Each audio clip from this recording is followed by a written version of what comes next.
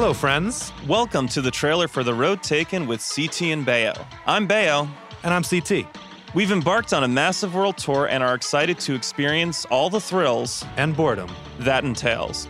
To help us process our own experiences along the way, we'll be having conversations with peers, idols, and maybe a rando or two. The Road Taken with CT and Bayo, part of the Ringer Podcast Network on all podcast platforms. David, the movie Joker finished #1 at the box office this weekend, prompting every single media outlet in America to use the headline, "Joker laughs all the way to the bank."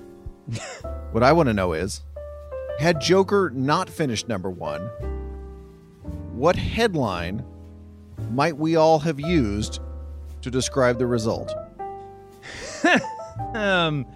I have no idea how to answer this question. Joker's parents killed right in front of him. Yeah, is his face red? Wait. That's good. Jim just messaged me, "Joker foiled again." That's fantastic. Yeah, wham, pow, Joker foiled again. That's pretty good. Yeah, you did. Definitely most newspaper headlines would lean on the old Batman show. That's a great way to show your dismissiveness of the whole thing. How about a picture of Joaquin Phoenix and why is this man smiling? No, seriously. Why is this man smiling? We are the Cesar Romero of Media Podcasts. This is the Press Box, a part of the Ringer Podcast Network.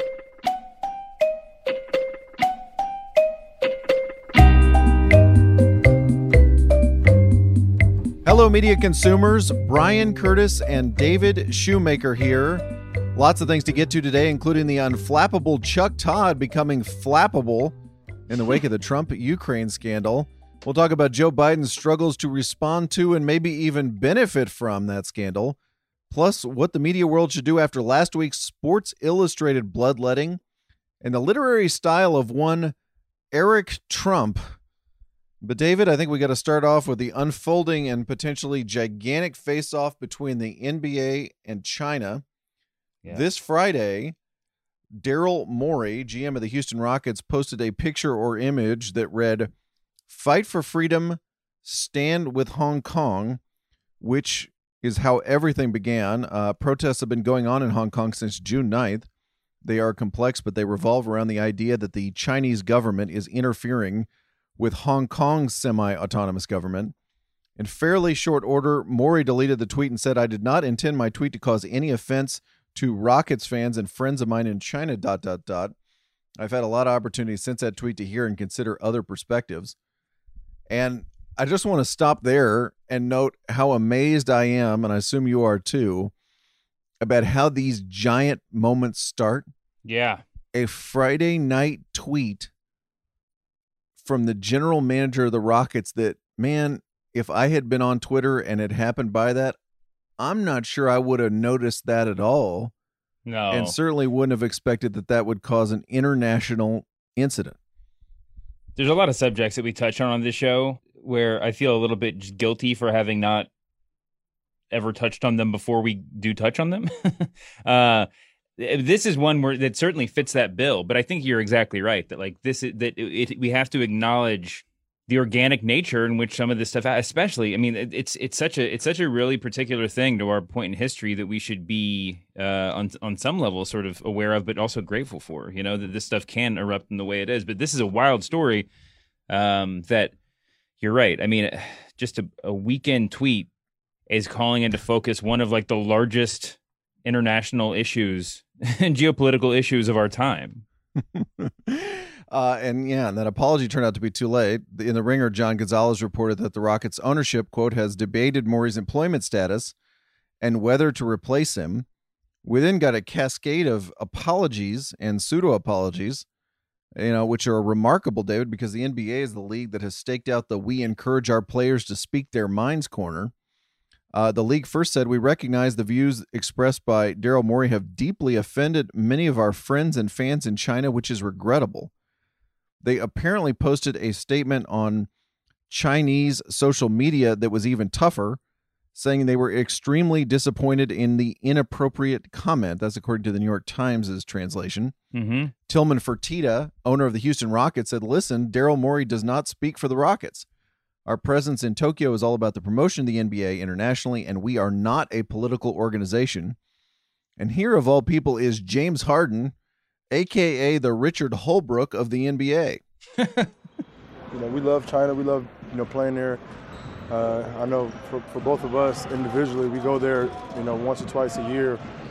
They show us the most important love. So, we appreciate them as a fan base, and we love everything, they're about, and we appreciate their support that they give us individually and as an organization. So, we love you. He was standing next to Russell Westbrook when he said that, completing the comedy of that particular exchange.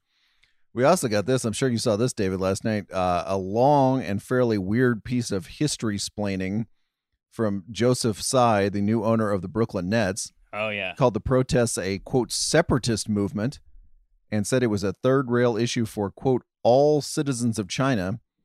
The Washington Post Felicia Somnes, who is a former Beijing correspondent, tweets, "So much of the language here," meaning in Tsai's statement, "echoes the Chinese government's rhetoric, from calling Hong Kong protests a separatist movement, they're not, to describing China's 1.4 billion fans as united in anger over a tweet, which would be difficult, seeing as Twitter is blocked in China." So that's where we are there. As to what the NBA is trying to do here, I thought Jason Gay said it really well sorry to insult Jason, a Wall Street Journal column. The league, is trying to thread a needle here, protecting its business interests while attempting to stay true to its self-touted principles. ... China does not appear impressed, and back home the NBA is getting clobbered for what looks a lot like fealty. Yeah, I mean, first of all, I think we should both say formally that we have great respect for the history and culture of China, and that the great nation of China can do no wrong.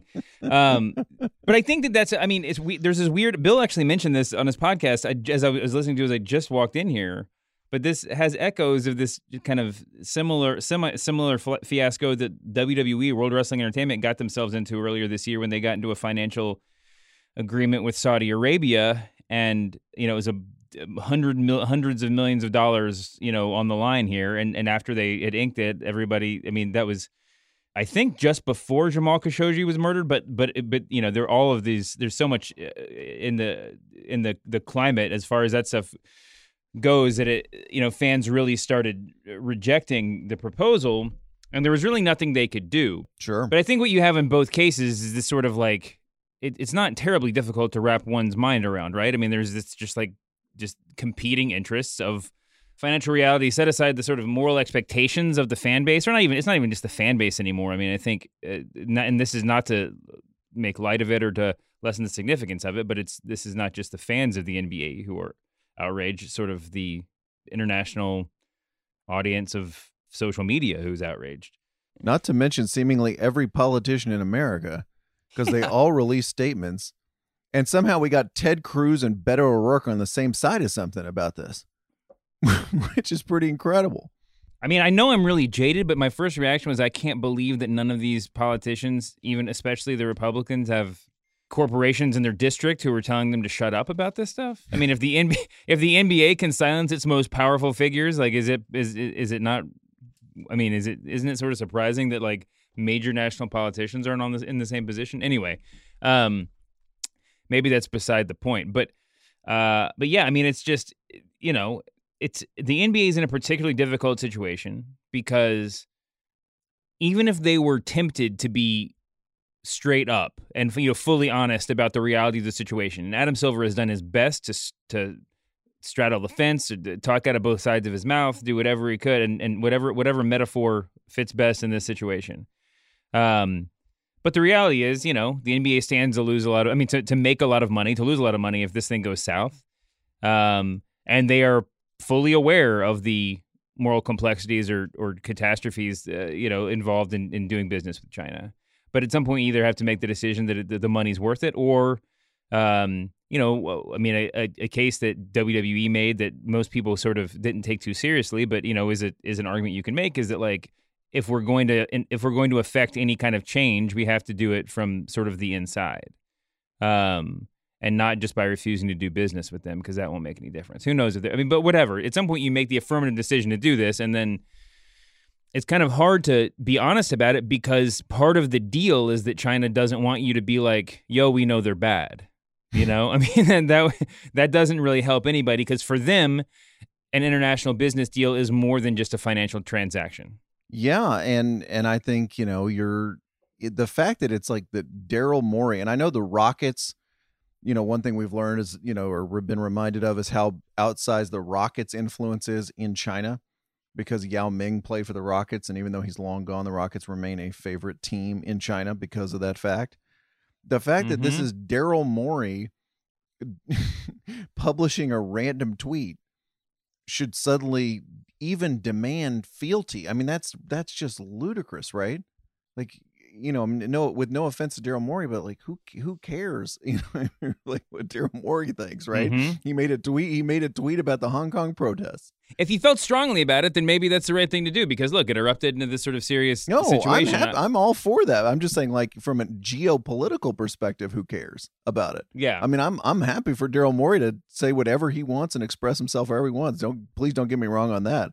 I'm just saying somehow to rise to international incident levels, because and I guess we have to ask ourselves, is it rising to that because the NBA just backed down so quickly, and so we have so many apologies about what's going on there?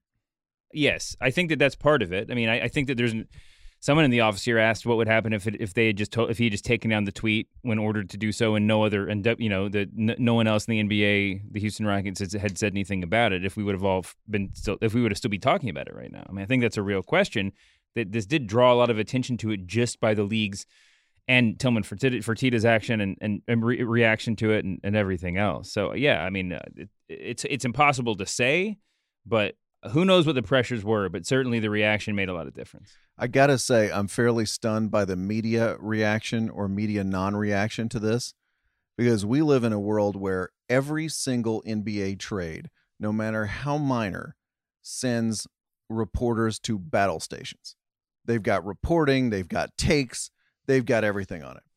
Then this gigantic story comes to light, and it is just dead silence from some of the NBA's biggest reporters. I mean, I mean, again, if people are working, and sometimes this happens, and people are working on popping a big piece. So if that's the case, I will come back on the next thing and say, hey, it was great. I read it. It was great. I look forward to it. I'm sorry I mistaken. But I read Adrian Wojnarowski's Twitter feed last night and this morning. There's nothing about this. There's not even an acknowledgement of this. Zach Lowe on his Twitter feed has one retweet of Howard Beck tweeting an explainer about what the Hong Kong protests are. I mean, this is your beat, right? This is a huge story. And I don't understand why. And again, it doesn't mean you have to clobber Adam Silver or, you know, clobber the owners for sort of kowtowing to China, but I'm really interested in reporting on this. Like, what is the state of crisis like in the league headquarters right now? How is the NBA trying to finesse this? What is their plan? Because I just feel like if this had been an NFL story and Roger Goodell, or, you know, any NFL scandal that rose to even 1/10 of the story, it would be absolutely all hands on deck from ESPN and outside ESPN to figure out what's going on. Yeah. I mean, this is just one of those it's bizarre moments. Maybe not bizarre. Maybe it totally makes total sense. But it's an interesting moment where everybody just seems really eager to stick to sports after seemingly like years of trying to get away from that, right? I mean, but like you said, what you want, I mean, the bare minimum is not something that veers from you know, a sports beat. It's exactly there. This is a sports business story, right? I mean, this is a management story, and I mean, one would think that, you know, that if you have the connections to you know, scoop every draft pick by 3 minutes, you probably have a pretty good window into what's going on at NBA HQ right now. Yeah, and I'll just say this. Even when Jimmy Pitaro came into ESPN, he formalized and probably to an extent downsized the definition of what is acceptable to talk about at ESPN in terms of quote unquote politics, right? This fits that definition. Yeah. This is a sports story. This began with a tweet from the GM of the Houston Rockets. It has repercussions for the NBA's business bottom line, if not the NBA totally, in China. This is a sports story. It is absolutely coverable under ESPN's stated guidelines. Never mind how you feel about those guidelines. Never mind if you feel those are too small. This is absolutely a story. The end, by their own definition. Yeah. So I don't get it. I don't get it. Well, I mean, who knows? Maybe they're working on something. Maybe something will pop up by the time that this comes out. But it does seem like there's a really significant silence. That the only person on the ESPN side that I am aware of that's broken it so far is Stephen A. Smith. Ramona was tweeting. Shelburne was tweeting about it last night. I saw her tweeting about it. For sure. Stephen A. There was some. I would love to see a video of the Stephen A. thing before we weigh in on that. Maybe we'll do that on. I agree, Friday. but I think the Stephen A. thing is not. You're right. I don't want to ascribe too much in the way of motive to him. But he did say that. I mean, straightforwardly, that the ESPN has a lot of investment in China, in the Chinese market as well. So that's something that's going to have to be. They're in a very similar position to the one Adam Silver and the NBA are in. It's very strange. It's hard, from a journalistic point of view. It's a little bit hard to square this circle, but everybody, but it's not hard to imagine what's going on behind the scenes, I guess. I don't want to get to conspiracy theory, but you know what I mean. Yeah, well, let's wait and see. And again, to everybody I named and people I don't named, if there's something big coming, we'll put it on the press box feed. We'll talk it up on Friday because I understand sometimes things work like this. I'm just surprised. Again, these are, and I say that with respect, the leading voices in the NBA, and I'm surprised not to hear from them immediately and in whatever form on the biggest story in the NBA. That's all I'm saying. Just to kind of put a bow on this, you're talking about, at the beginning, you talked about issues that don't, that kind of come out of nowhere and just totally dominate the news cycle based on just a tweet or whatever, and also talking about the implications or sort of the pressures that big news outlets and other people are facing. Imagine if you had just gone, if you were at a pitch meeting and you were just like, hey, I have a great story. One of the NBA's biggest sources of income is a very problematic state. This is not stating my opinion, but if you were like one of the NBA's biggest sources of income, comes from a oppressor of human rights, a totalitarian state with concentration camps. If you would pitch this in the vaguest of terms, any editor would be like, please, can we get that on the front page tomorrow? And notably, it's a story that is almost never told.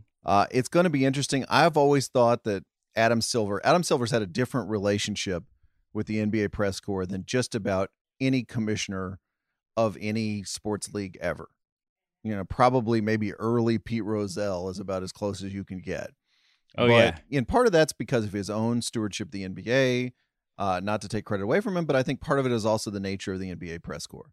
I always thought that was going to end, or at least enter a different phase when this labor agreement sort of came to a head, and you had Adam Silver on one side and LeBron James and the players everybody likes on the other side, and there was an adversarial relationship, and journalists sort of had to think of him differently.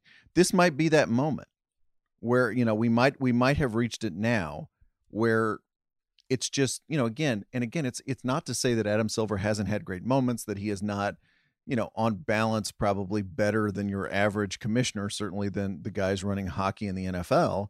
But it's also to say that this guy is a businessman, and he should be covered with skepticism, and he should be covered, as somebody who, when he does something, whatever it is, you start with the question of, is this any good, rather than, oh, here is another benign act from Adam Silver. And I just wonder if this is really going to change it, because as you say, he is working like mad to say, oh, no, we do respect the right of free expression for our players and people like Daryl Morey, but we also want to conserve all this business in China. I'm fascinated to watch, to see if that changes the way. Again, I think there's plenty of pressure and plenty of good columns today from non-basketball media. I'm interested in basketball media because, again, if you look at the way the NFL press corps treats the NFL front office, it's just fundamentally different than the NBA media. So I'm interested to see how that goes. Like you said, I mean, Adam Silver's situation is, let's say, he's a widely liked guy, right? I mean, and he's found himself in a situation not entirely of his own creation, but certainly one that he could have gotten out in front of. But and I think that what we see here, I mean, on a very base moral level, is like sometimes we sometimes we find ourselves into really intractable moral quandaries, right?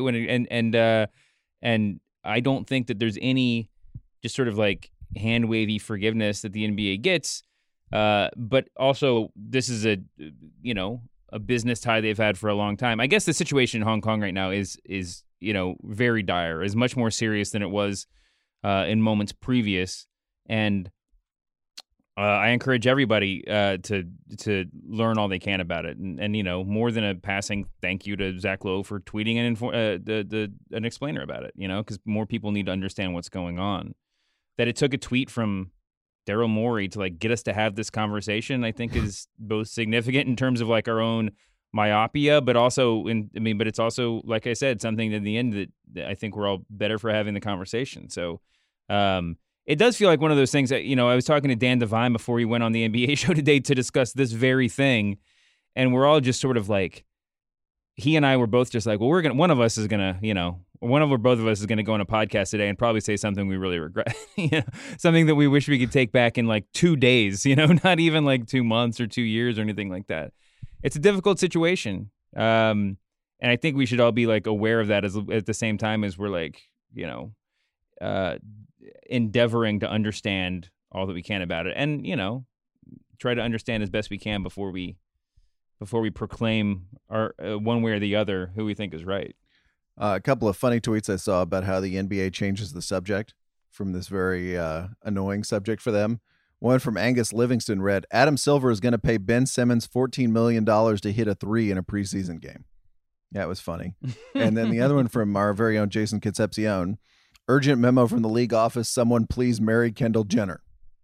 So that's very good stuff. All right, time for the overworked Twitter joke of the week, where we celebrate a gag that was so obvious that all of media Twitter made it at exactly the same time. Send your nominees to @thepressboxpod, where they are always gratefully received. David, there was a whiskey ad making the rounds on Twitter last week. I don't know if you glimpsed it. If you didn't, take a listen to this. It's a new way to get your drink on. The Glenlivet has released an original whiskey drinking experience. A collection of edible cocktail capsules made from seaweed, meaning no need for a glass, ice, or a cocktail stirrer. An edible cocktail capsule. So it just looks like a little plastic bag full of whiskey that did you just eat rather than pour into a glass. It was an overboard Twitter joke to what? say. Yeah, I'm serious. Watch the ad. It's an overboard Twitter joke to say that this is an alcoholic Tide Pod. Thanks to Pan Con Palta for that one. I'm not kidding. They're also multicolored. Isn't that just drugs? Like, I don't understand. If you like eat it, if you swallow a thing and you get messed up, like, I don't know. Like, okay, that's cool. I got to say, until I saw the ad, I did not know the whiskey was called the Glenlivet. So it's more the Ohio State University and less Ukraine. Yeah. The Glenlivet. Okay. Who knew? R. Kelly, who is facing sex trafficking charges in a Brooklyn court. Well, last week, the singer-songwriter was denied bail. He was denied bail. It was an overworked Twitter joke to say, I believe he's a flight risk. I believe he's a flight risk. I believe. Oh, I get it. Yeah. Thanks to Tony Groves for that one. He's back in the overworked this week. And finally, Josh Rogan, a Washington Post columnist, did one of those ever-present Twitter surveys. He wrote, name your top 3 public figures you wish were still alive right now to comment on what's happening in our country. A lot of great overworks there, but my favorite was Abraham Lincoln, Malcolm X, and Ben Sass. Let's see if you wished were alive right now to comment on the Trump administration stuff. If you clown Ben Sass, and we encourage that, congrats, you made the overworked Twitter joke of the week. All right, David, time for the notebook dump. And let us begin with Chuck Todd, who is host of NBC's Meet the Press, gets dragged a lot for playing the down-the-middle both sides guy. Well, by Sunday morning, apparently even Todd had had enough. He was interviewing Ron Johnson, the Republican senator from Wisconsin. Todd asked Johnson why he winced at the suggestion that military aid to Ukraine and a Joe and Hunter Biden investigation would be linked together, which is, of course, at the heart of the Trump impeachment inquiry. Instead of answering the question, Senator Johnson starts kissing Trump's butt. And here we go. Senator, let me ask you this. I've got a lot of questions that remain One of the unanswered. things that you came on here to do. Chuck. I just want the truth. So No, you set this thing up totally biased. I could never really get into the full narrative. We don't have enough time to go through all the things I can talk about in You're terms right, of because you my came international here and president. chose to bring up something about Lisa You Page started and the Peter piece Strzok. with something incredibly biased that I would never be able to get the truth out. Senator, I don't know why you just came on here to personally attack the press and avoid answering questions about what's happened here. Because of your setup Senator, piece. it's pretty clear we're only dealing with the facts that we have, not the facts that you wish them to be. And I can't get the answers. The American people can't get the answers. Something pretty fishy happened during the 2016 campaign and in the transition, in the early part of the Trump presidency, and we still don't know. Robert Mueller was we do know the blinded. answers. Wow. Chuck Todd like you've never heard him before, David. Wow. I don't know what to do with this. It's really weird. I don't know either. I'm sitting here thinking, are we going to have a conversation about whether or not this was like a planned outburst or whether he's actually reached his breaking point, or is just having that conversation just totally beyond the point? I mean, it's just totally unnecessary right now. I think it's mostly totally unnecessary because I don't think it actually affects anything. I do think it's sort of semi-significant that what we've seen since the Ukraine stuff broke, especially since that thing that was sort of like a transcript came out, was that a certain type of Washington journalist who has kind of not been standing on the barricades yelling about Trump with any regularity has kind of been like, okay, that's it. I can't take this anymore. And it's the Republican attempts at spin that have driven them to that point.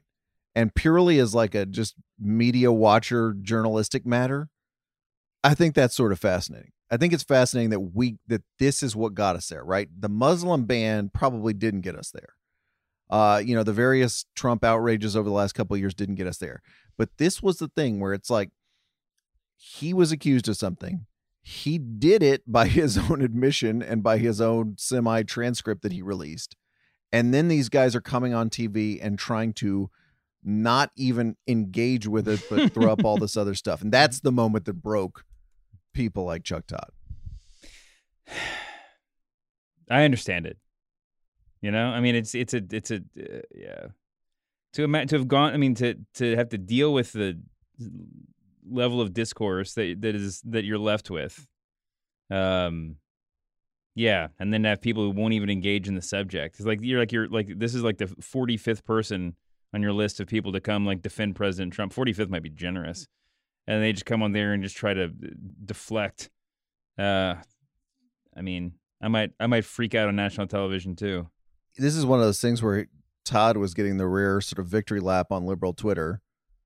But if you kind of listen to the rest of the interview, it really just devolves into Johnson droning on about Hillary Clinton, bashing the media, holding up papers on camera and reading articles, which I think we should finally call like it's the full Giuliani.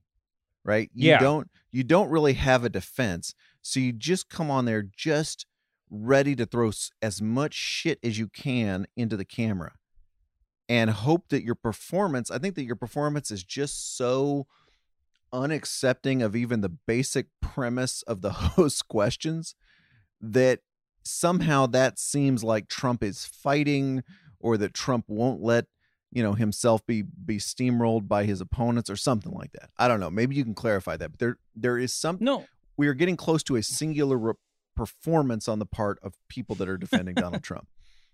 I really thought you were going to say singularity there, and I was just really excited to see how that was going to work out.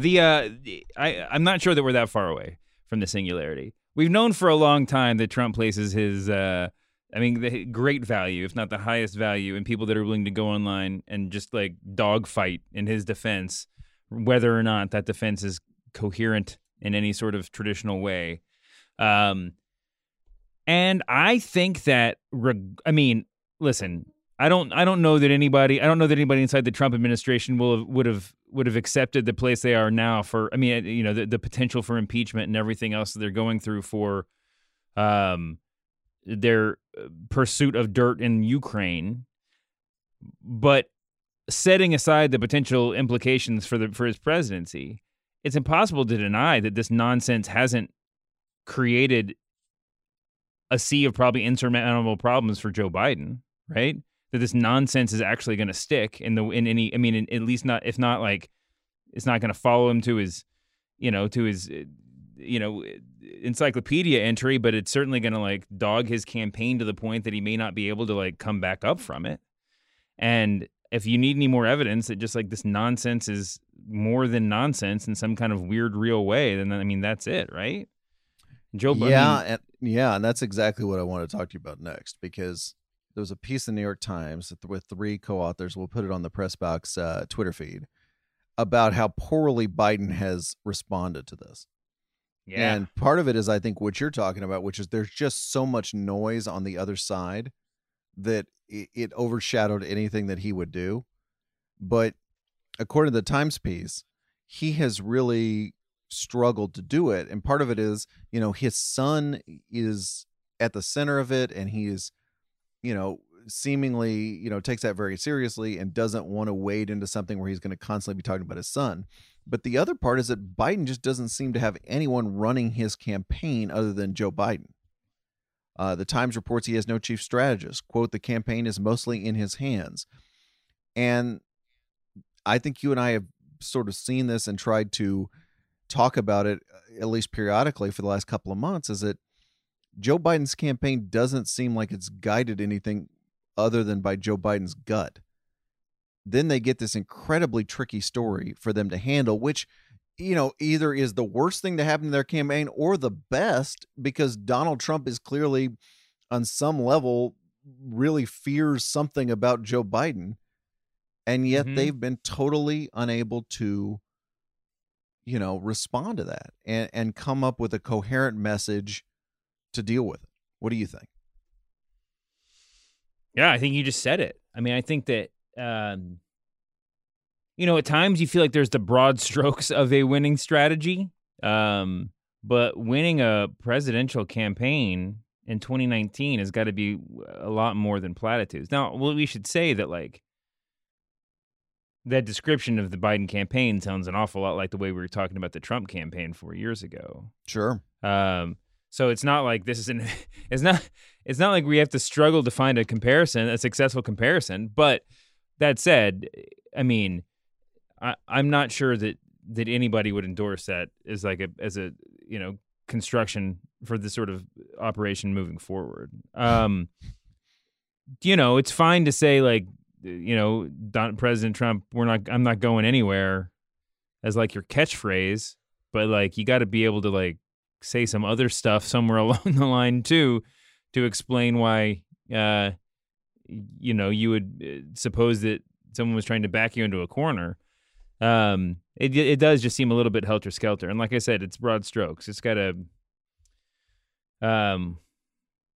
it's disheartening, but a lot of the stuff, if you're a Biden supporter, it's disheartening. As an idealist, it's disheartening. But in general, you just you should hope we could expect more out of like presidential candidates and their preparation.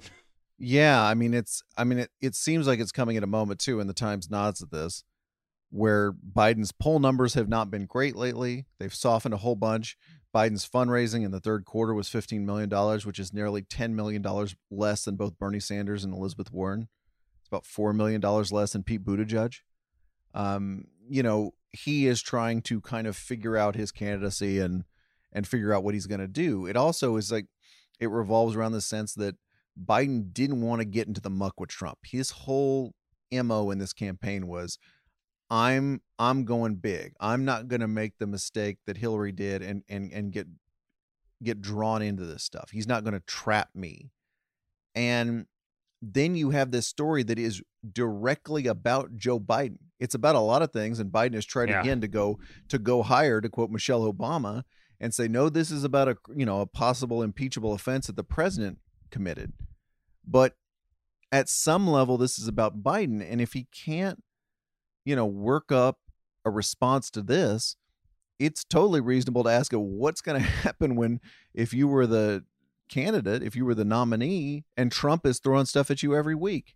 Yeah, there's an NBC News story this weekend too that said Biden. The headline was Biden said he was prepared for Trump attacks, but now he's struggling to respond.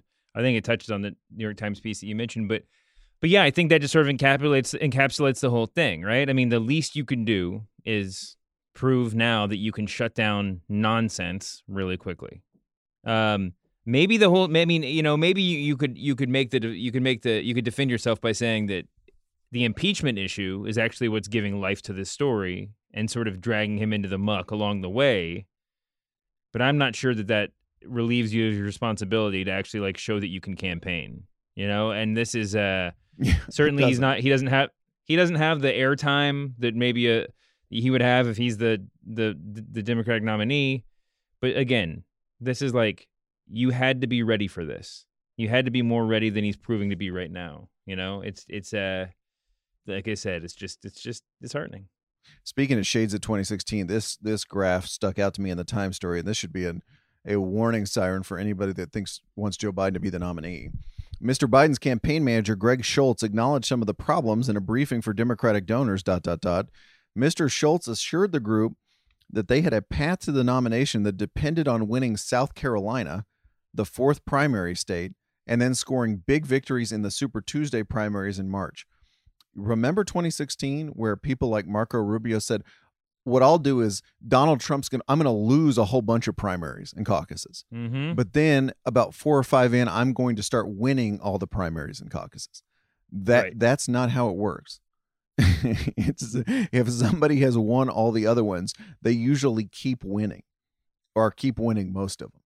And this idea that we're going to have Iowa, New Hampshire, Nevada, and then in South Carolina, his candidacy is finally going to come to life, and then he's going to sweep Super Tuesday. That's not going to work. That's just not going to do it. And that, to me, is a losing campaign trying to spin things the best they can. There is no reasonable chance that that's going to work. But I think if this idea that if Warren wins Iowa and New Hampshire, Warren is going to be very, very hard to stop. Sure. Anyway, if I saw that and I were a Biden supporter, I would just be terrified. Yeah, I mean, I agree. I think there's a lot of reason to be scared that maybe some of this is kind of slipping its past. So you mentioned the fundraising numbers at the top of the segment. I don't think we're talking about Bernie Sanders this week, but he made a whole bunch of money and then unfortunately had to have some heart surgery and, get well soon, Senator Sanders. But also Pete Buttigieg, maybe with that big haul. I think there's a lot of there's a lot of very interesting stuff coming out of the fundraising numbers that Joe Biden probably would be getting dogged for if it weren't for all this stuff. But anyway, yeah, I think that the idea that, listen, Biden's got good numbers. He's going to still make a lot of money. He's going to be around for a while if he chooses to be. But I think in practical terms, when you're talking about losing primaries and stuff, professing inevitability has its consequences, right? If you cease to seem inevitable, then what's the platform? I got another topic here for you, David, which is what happens after what just happened at Sports Illustrated. Last Thursday was a horrible day in our little corner of digital media. Sports Illustrated laid off about 40% of staffers. A company called Maven or The Maven is replacing staffers with cheap contractors who will spit out content. We got a little taste of what that content looked like over the weekend, and it was as bad and boring as you'd expect. Got an interesting DM I want to share with you from a sports writer who writes for a Maven-like site. I'll keep his identity under wraps. But the sports writer says, I write for one of these sites that are fueled by VC money and rely on cheaply paid labor. Am I and others like me part of the problem? I know a few of the guys working for the Maven sites, and it's all rather terrible when we see these people were fired. I just like writing about sports, and the little bit of money I get is fine compensation for me. I just wonder if I'm a very small part of the problem. Yeah. What do you say to that? Because that's a fascinating question to me, and I'd love to get your thoughts on that. I mean, it is a fascinating question. I remember, years ago, when I started writing, I wasn't writing for profit initially, but like when I started writing, in a way that people read it, people would often come to me, and I know the same with you, but people would often, come to me and ask how to kind of how to get in, how to start their career or whatever. And I remember at the time I used to say, just like get to New York and figure out a way that you can like work for free, get your bartending job or like get a bookstore job or do something so that you can get your foot in the door and just be nice and be available. And there's a list of other things, but one of them was like, don't count on this being your primary source of income for a while. And it does make you wonder now, like thinking about that out loud, if that's like, if I'm part of the problem too, if like the willingness is part of is part of the issue. I don't know. It's hard to say. I mean, it's hard to fault anybody who's like young and hungry and like and interested and kind of willing to do anything for a job, for a career that they that they really want. But this is the sort of it's a really tough question, because certainly that is a problem. I mean, that contributes to the problems that Sports Illustrated and many others are facing. Yeah, and I think if I'm apportioning what the problem is, I'm reserving the lion's share for the corporate overlords who are coming up with all this stuff. That is probably more than 90% of it. I'm reserving a tiny bit for people that are executing their orders. I mean, I guess one thing I didn't really get to say last week when we were talking about the new SI is being co-edited by Steve Cannell and Ryan Hunt. At least according to LinkedIn, Steve Cannell's been at SI since 1995, and Ryan Hunt's been there since 2008. And they were the ones who sent that really optimistic memo Wednesday before all the stuff went down that just seemed ridiculous in light of what actually happened on Thursday. They co-signed a memo that Kelsey McKinney reported on Deadspin today, on Monday. And to me, I'm like, why are you doing this? How are you wrapped up in all this, and how are you co-signing on all this stuff? So I just can't fault anybody, especially in this economy, for trying to, or I can't fault many people, I guess I should say. I guess I could come up with some examples, but for taking a low-paying, half-paying, non-paying job to try to get into sports writing. I mean, I understand the moral. I understand there's a moral point there where you say don't work for free, because you are allowing yourself to be exploited and you're allowing other writers to be exploited, sort of by extension. I totally understand that. And that is good. But there's also a whole class of people who are like, I'm a CPA, I'm a lawyer, I do another job, and I'm being asked to write to blog about a team I like for one of these websites in my few spare hours of the day. So essentially we're saying like that person should just say no to that. That person should demand a wage that they're not going to get. I mean, I guess you could say that. I guess you could say no, do your own blog, do your own other thing, but they're going to these content mills because their stories are going to get a few more eyeballs there. Mm-hmm. I mean, I guess I'm kind of talking in circles here, but it's just very hard for me to pin the blame there when there's so many other culprits to go around. Yes, I think that's right. And I think talking in circles is sort of where we all land. I mean, that was, I think, one of the working titles of this podcast. So, we shouldn't be too surprised. But no, but I mean, that's it. You get to these tough. I mean, listen, we all can talk in platitudes, but like you get down to the nitty gritty and you end up talking in circles. That's just that's how a lot of this stuff goes. That doesn't mean you can't believe in the ideals that you profess. That doesn't mean you can't work towards those. But it also means that it's probably a waste of. At times, it's a waste of energy to demonize the the kind of smallest instances, the smallest examples of the problems that are out there. Yeah, there's a big Deadspin piece on Friday, too, by Laura Wagner, David Roth, and Kelsey McKinney. And one of the Maven contributors in there was quoted saying, "I would never want to step in the place of someone that was done wrong, ... I hope everyone is able to find work quickly and would trade spots with them immediately if I could, especially if it meant to give them back what they had." So it's not like, I think, these writers as a class are coming in with the idea of displacing people. In fact, I assume a lot of them are really, really uncomfortable with that idea. The other question, David, I got from people this week, in fact, from one writer, was a really basic one, which is for people getting the industry, is like, what do I do? If this is what sports media is, if this is what the landscape is going to be, and there's no, obvious reason to think it's going to get a whole bunch better, at least in the near term, what do I do?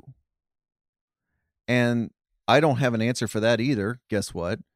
But the only thing I say to people is, all the places I worked, with one very narrow intern exception, all the places I worked did not exist when I was in high school. Yeah. Slate didn't exist. The Daily Beast didn't exist. Play, RIP, didn't exist. Grantland RIP didn't exist. And The Ringer certainly didn't exist. None of those places existed. And if I'd gone to someone for advice early in high school, they would have said, you need to get on with the newspaper. You need to cover high school sports. You need to do this. You need to do that. They would have plotted out a whole course for me that would have been completely different. Or go to J school, damn. Yeah, exactly. The only solace I would offer is that I don't think anybody knows anything. Now, it may in fact get a lot worse. It really might. It may get even worse than we think. Sports writing and the media may change in just completely grotesque and unrecognizable ways. But I don't know that anybody knows that at the moment. I don't think anybody has a handle on where this thing's going to go. So that's my pep talk for the class of 2019.